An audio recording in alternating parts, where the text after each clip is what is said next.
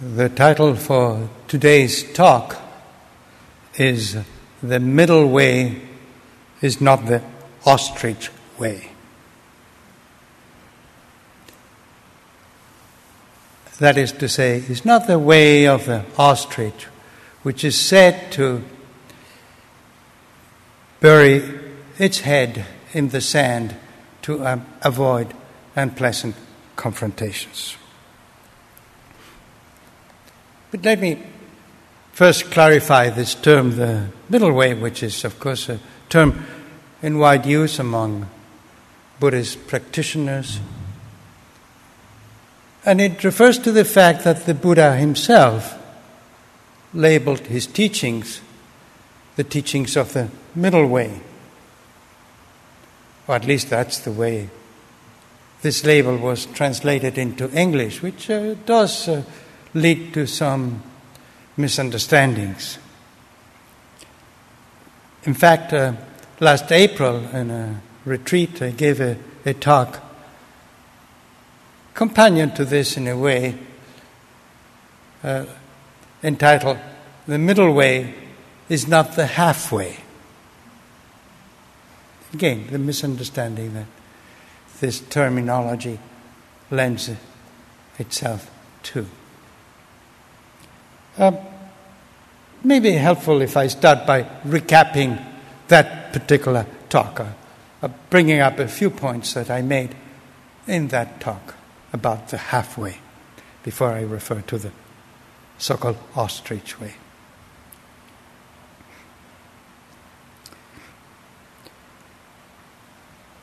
To follow the middle way, and that's what the Buddha emphasized, is to refrain to fall into the trap of polarizing our options. This polarizing practice, if you wish, the habit of polarizing, it's made very clear in a central teaching of the Buddha called the teaching of dependent arising. This teaching, which some of you may be familiar with, others not, the Buddha says, whenever an object of attention and our consciousness make contact, whenever there's contact between the consciousness and an object of attention, the first reaction is something called Vedana in the language of the Buddha, which is how it feels.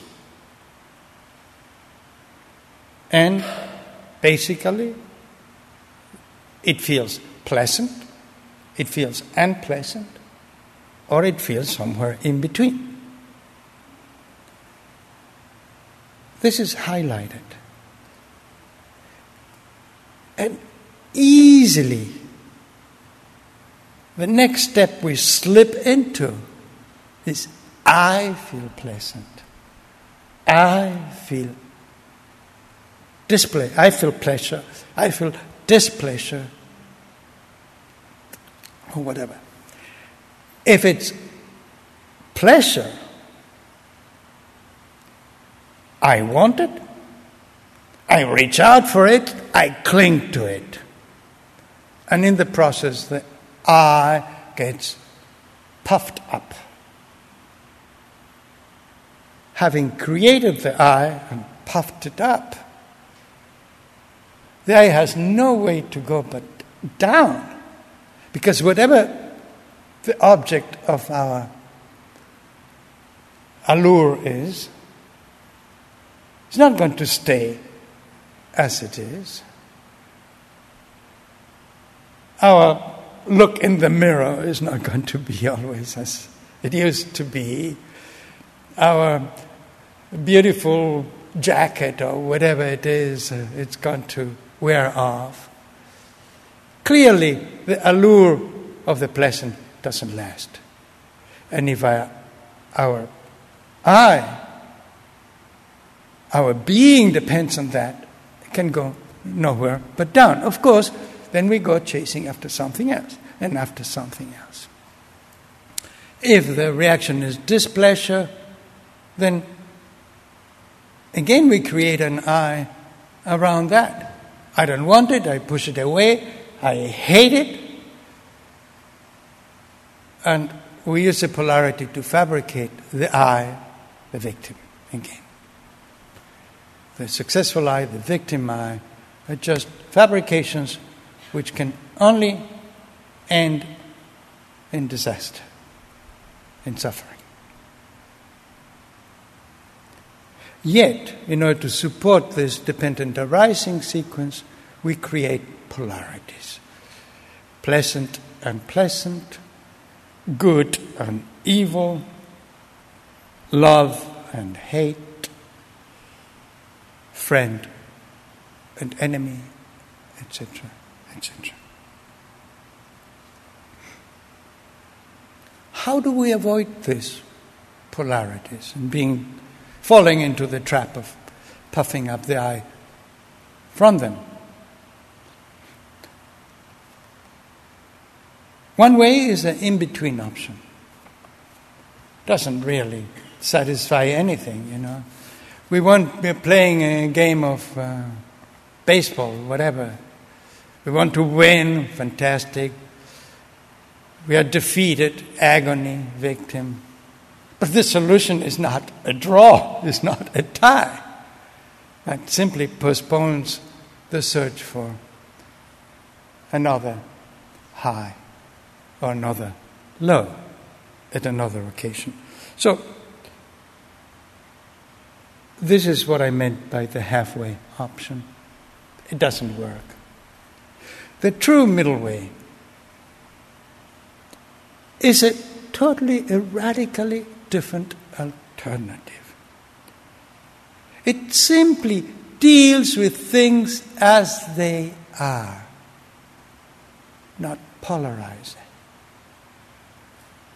It's amazing how dismal we find this prospect in our habitual lives until wisdom touches us.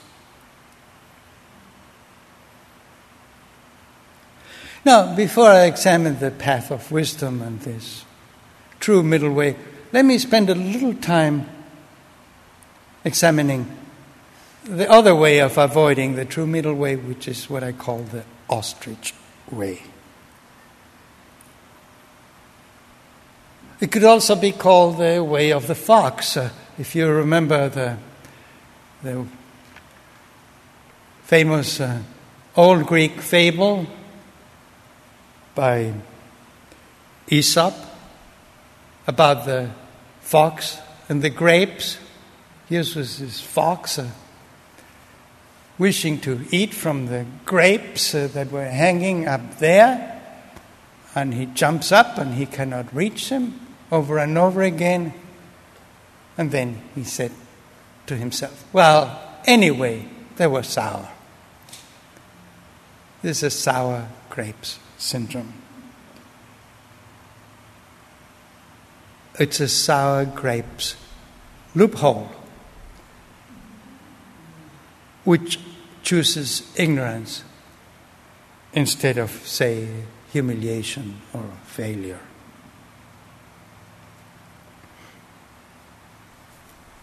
The Buddhist texts understand this role of ignorance very well indeed.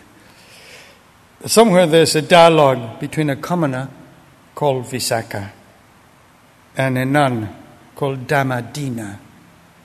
Actually, as it turns out, the notes say that Visakha was Dhammadina's ex-husband.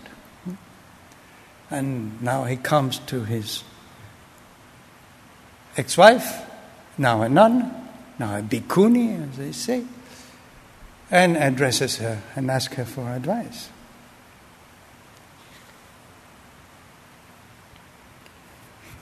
He addresses her as a lady for whatever reason. Lady, says Visakha, what underlying tendencies underlying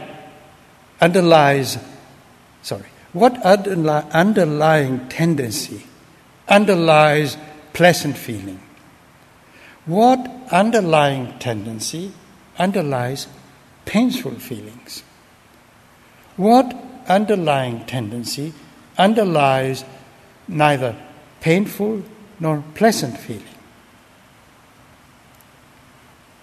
And Dhammadina answers, friend Visakha, the underlying tendency to lust underlies pleasant feeling. The underlying tendency to aversion underlies painful feeling. And the underlying tendency to ignorance underlies neither painful nor pleasant feeling.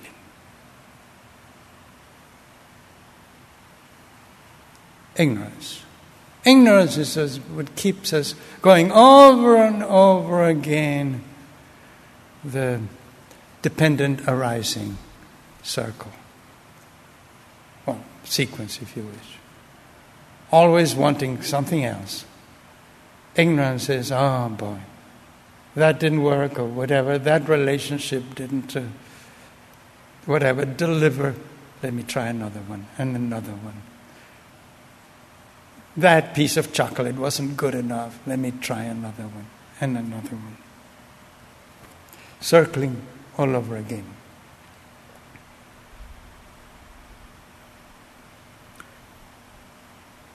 Ignorance is the way of the ostrich. Looking up in the dictionary, I find this fascinating little word. I've never used it or heard it. It's ostrichism. Ostrichism, defined as refusal to face facts. I would add, refusal to see things as they are. Now, the fox was deliberately deceiving himself. But very often it's true. The deception is initiated by others. We are fed misinformation.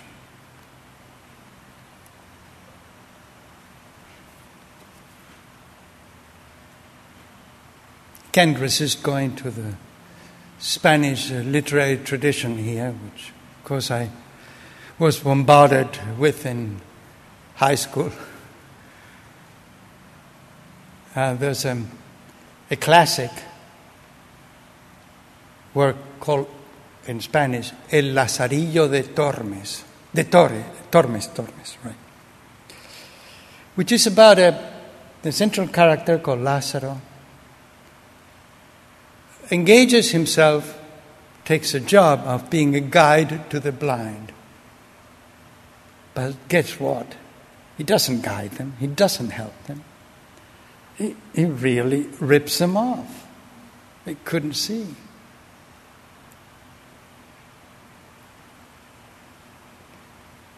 He's looking after his interest, not for his clients. What this guy Lázaro does in this small scale is also perpetrated in a large scale by the propaganda machines of political and economic systems all over the world,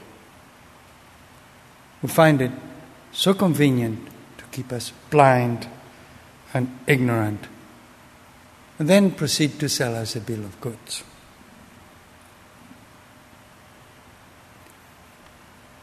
Just as I was walking into the hall yesterday, somebody mentioned to me that she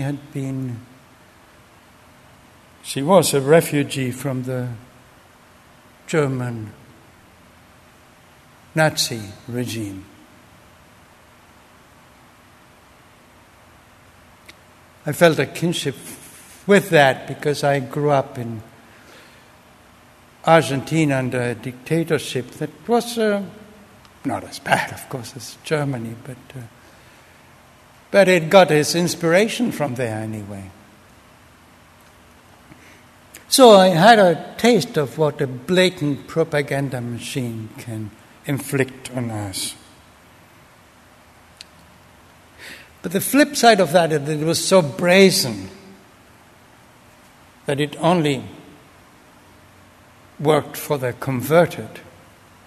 Most of us knew it was all full of lies. In fact, at that time there was an underground press that flourished. Dangerous occupation, it's true, to pass it on and to do it. In fact, my father was, I don't know whether this has been revealed before, but he was the editor of one of the major underground little newspapers and passed from hand to hand. And he risked his life, unquestionably. Fortunately, he was not caught.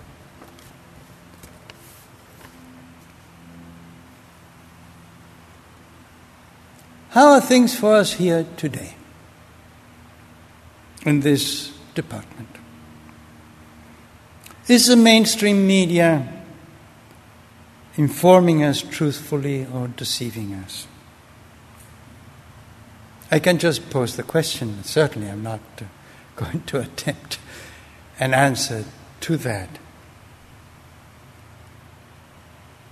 And like in any circumstance, right-minded people can assess things differently.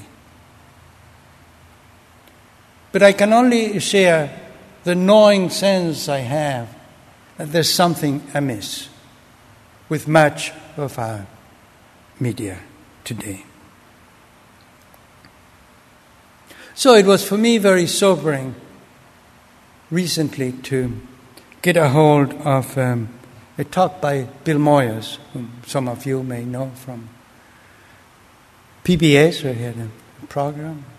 A program, by the way, he was the first one to publicize John Kabat-Zinn's stress reduction method to the wide public.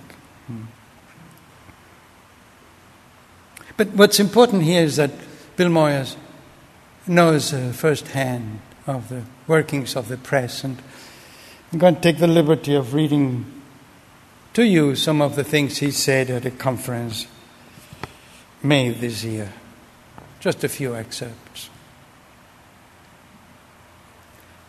Now, he starts saying, one reason why I'm in hot water, that's because he was having a big battle within PBS. I won't go into the details. One reason I'm in hot water is because my colleagues and I at Now, that's the program, don't play by the conventional rules of Beltway journalism. Those rules divide the world into Democrats and Republicans, liberals and conservatives, and allow journalists to pretend they have done their job instead of reporting the truth behind the news, if they merely give each side an opportunity to spin the news.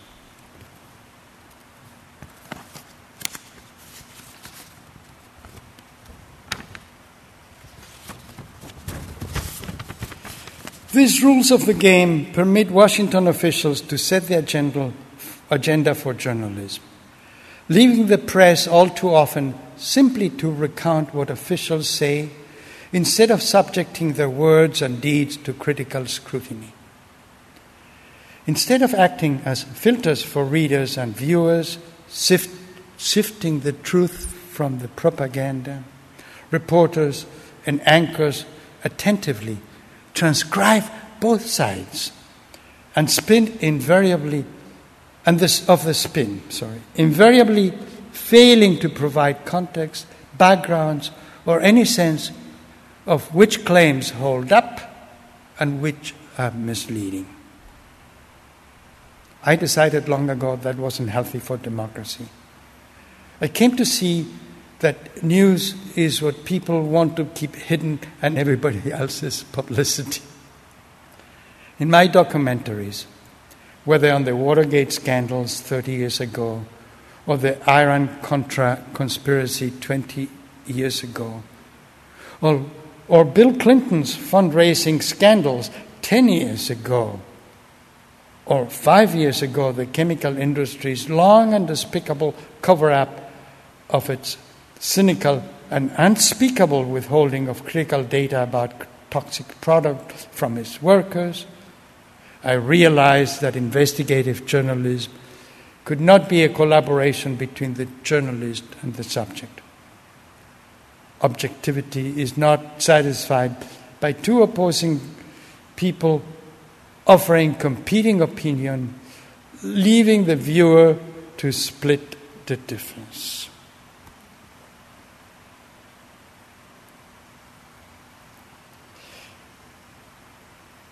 Without a trace of irony, he says, with a lot of irony, I must say, the powers to be have appropriated the newspeak vernacular of George Orwell's 1984. They give us a program vowing no child left behind while cutting funds for education, for educating disadvantaged kids. They give us legislation cheerily calling for clear skies and healthy forests, and give us neither. And that's just for starters. In Orwell's 1984, the character Syme, one of the writers of the Totalitarian Society's dictionary, explains the protagonist Winston. Don't you see that the whole aim of newspeak is to narrow the range of thought? Has it ever occurred to you, Winston, that by the year 2050, we're getting there, at the very latest, not a single human being will be alive who could understand that such a conversation as we are having now,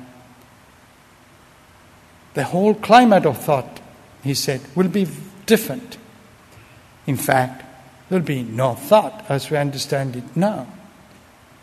Orthodoxy means not thinking, not needing to think. Orthodoxy is unconsciousness.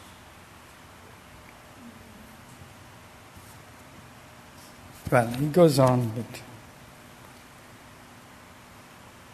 I don't need to say much more. Just a little appendix to what Bill Moyer says. This model of opposing sides, opposing viewpoints, period, is now being applied systematically to academia, or trying to apply it systematically to academia. There's a moving underway to denounce the so-called liberal bias of university professor and demanding equal time to the opposing views. So, if you teach evolution, you need to give equal time to the opposing side. If you claim that there's global warming, you need to give equal time to those who vociferously claim the opposite. The same with any perspective on history, politics, where those who are behind the movement, this movement, have a stake. The result, education, can become a meaningless charade. The truth gets buried under the conflicting spins. This is not the middle way. This is the halfway, or more specifically the owl's way. It inhibits inquiry and makes us believe that all is well. It's, in other words, the way of ignorance. Now, didn't Dhammadina, back there in the times of the Buddha, as I was quoting, saying that ignorance underlies all the in-between choices? Well, no. She didn't say that because I quoted her incompletely. Let me go on.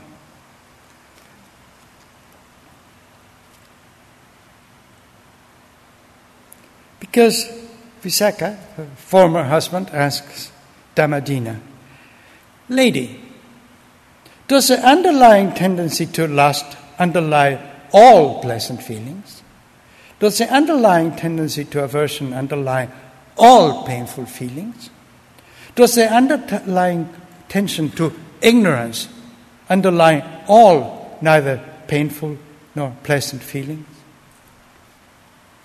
And she answers, "Friend Visakha, the underlying tendency to lust does not underlie all pleasant feelings. The underlying tendency to aversion does not underlie all painful feelings. The underlying tension to ignorance does not underlie all neither painful nor pleasant feelings."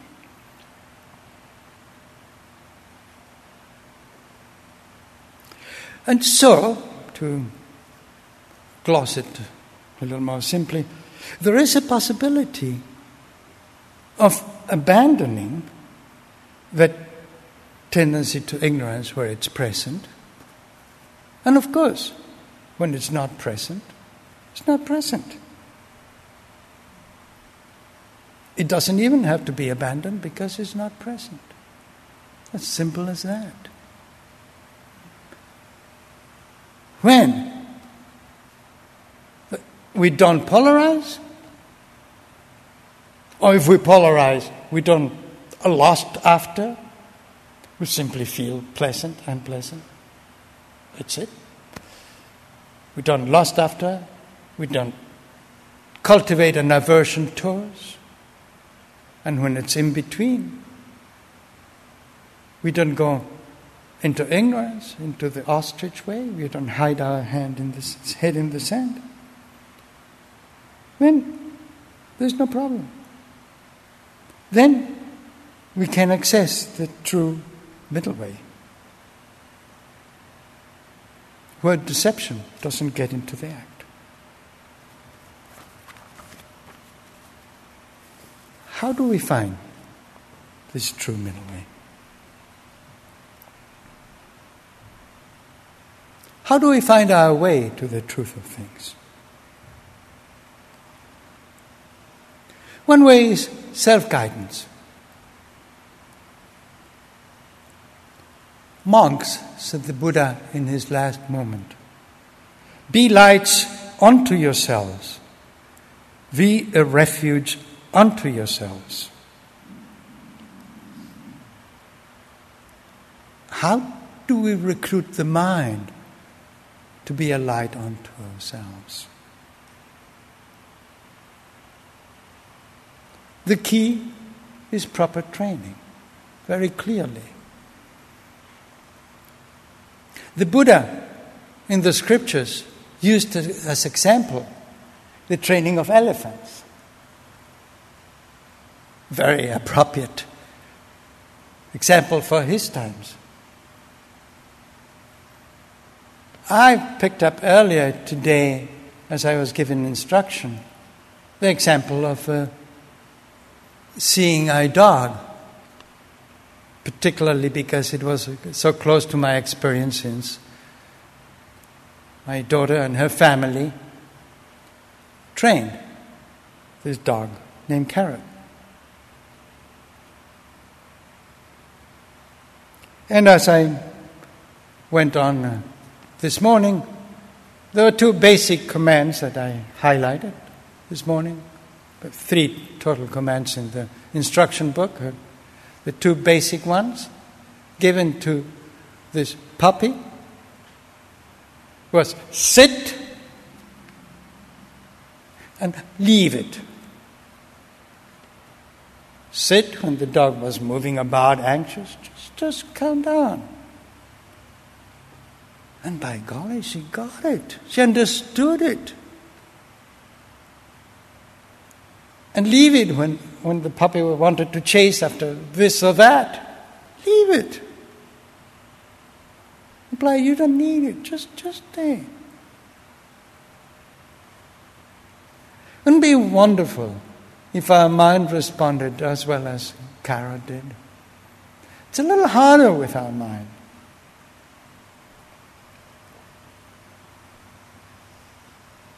But it's possible. With Kara, it took maybe half a year or something like that. Also, she stayed for a whole year to really confirm the training. I suppose if we did a year retreat, we'd probably be there too, you know. Although, of course, our mind has been so educated at chasing not so much after things, but after thoughts. But if we can bring it to be present, it becomes a reliable guide. I mean, just think of it. This dog, this simple dog, a puppy that grows up into a dog and can guide a blind person through the hazards of daily life. And the basic training was that: sit and leave it. And then, yes, the dog also got a little more technical training too.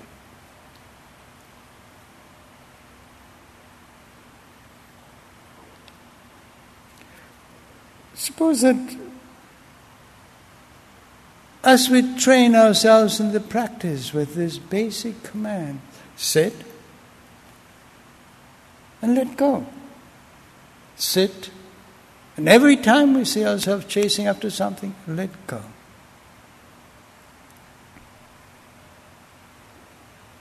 See the tendencies coming up, whatever tendencies there are: lust, aversion, ostrichism, ignorance, that is. And catch the mind red-handed in the act and say, drop it. Leave it. This mind is capable to guidance into the true middle way. No question. No question.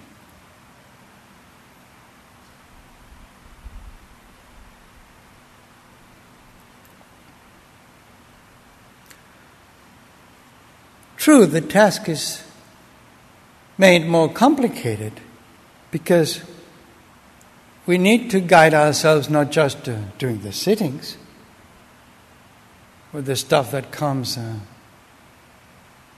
Sometimes it's overwhelming, but it's relatively straightforward. Relatively, I should say. But how about guidance in the world?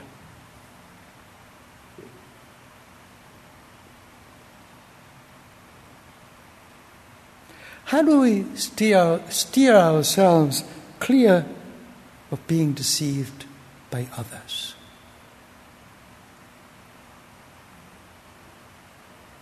The beauty of the true training of the mind in practice is that as we get proficient, we get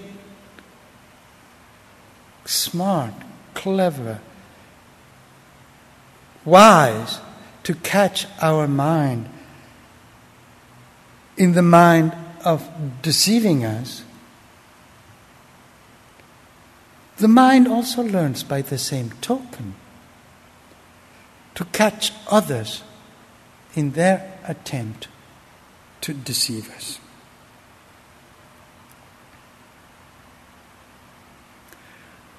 When we see ourselves buying into violence, we can easily notice that this violence dovetails with our own inner violence.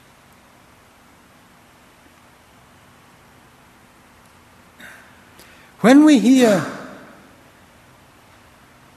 the voices of hate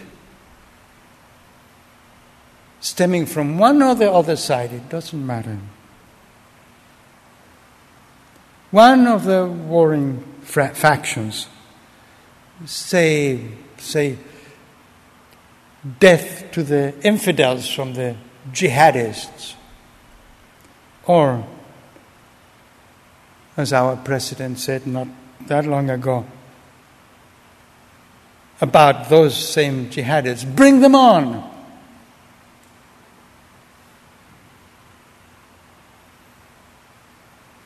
We can recognize that as part of our own inner tendencies to violence. And we know we've had enough of that.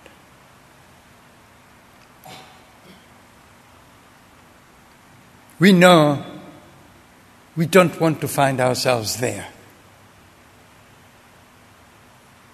Or if we do, if that carries us, we can recognize the suffering that brings to ourselves, and if we look outside, to others as well.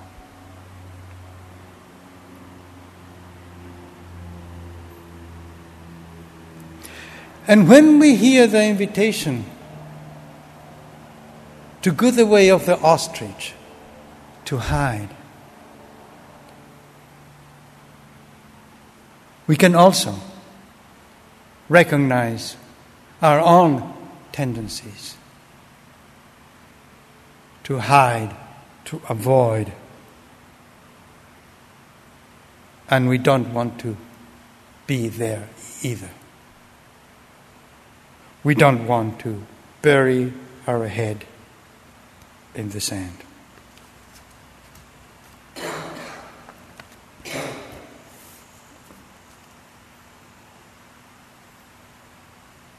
Instead, we go and investigate, as good journalists do, even if we're not journalists. But we're still, in a way, we are journalists of our lives. We write the journal of our lives.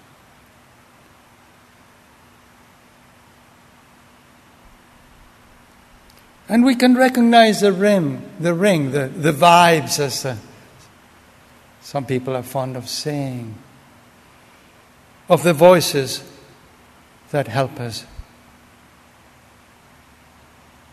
do so, that help us investigate. Like I recognize the voice of Bill Moyers, for instance, that helps me. As I recognize a voice I'm very fond of, and I can not help myself from mentioning it. Amy Goodman in Democracy Now! You've heard me rave about her. But, it's my take. For others, I'm sure it's other voices.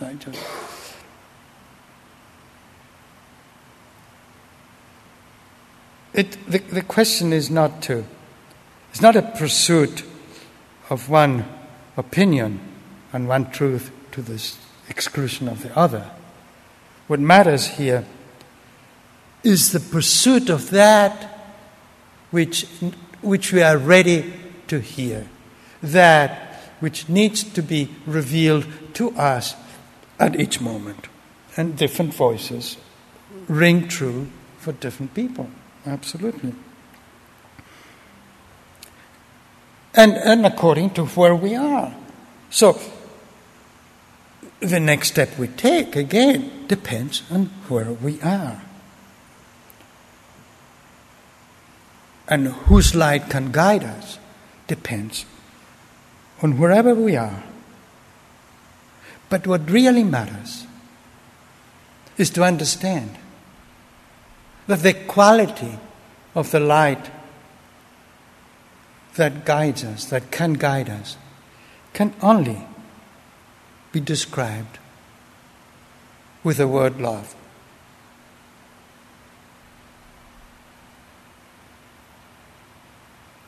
Not offering this as an explanation, please. Not as a concept, not even as a word to hold on to. But when we are there, when we are touched by it, we know that it's an opening of floodgates that allow us to embrace, to be one with the whole world.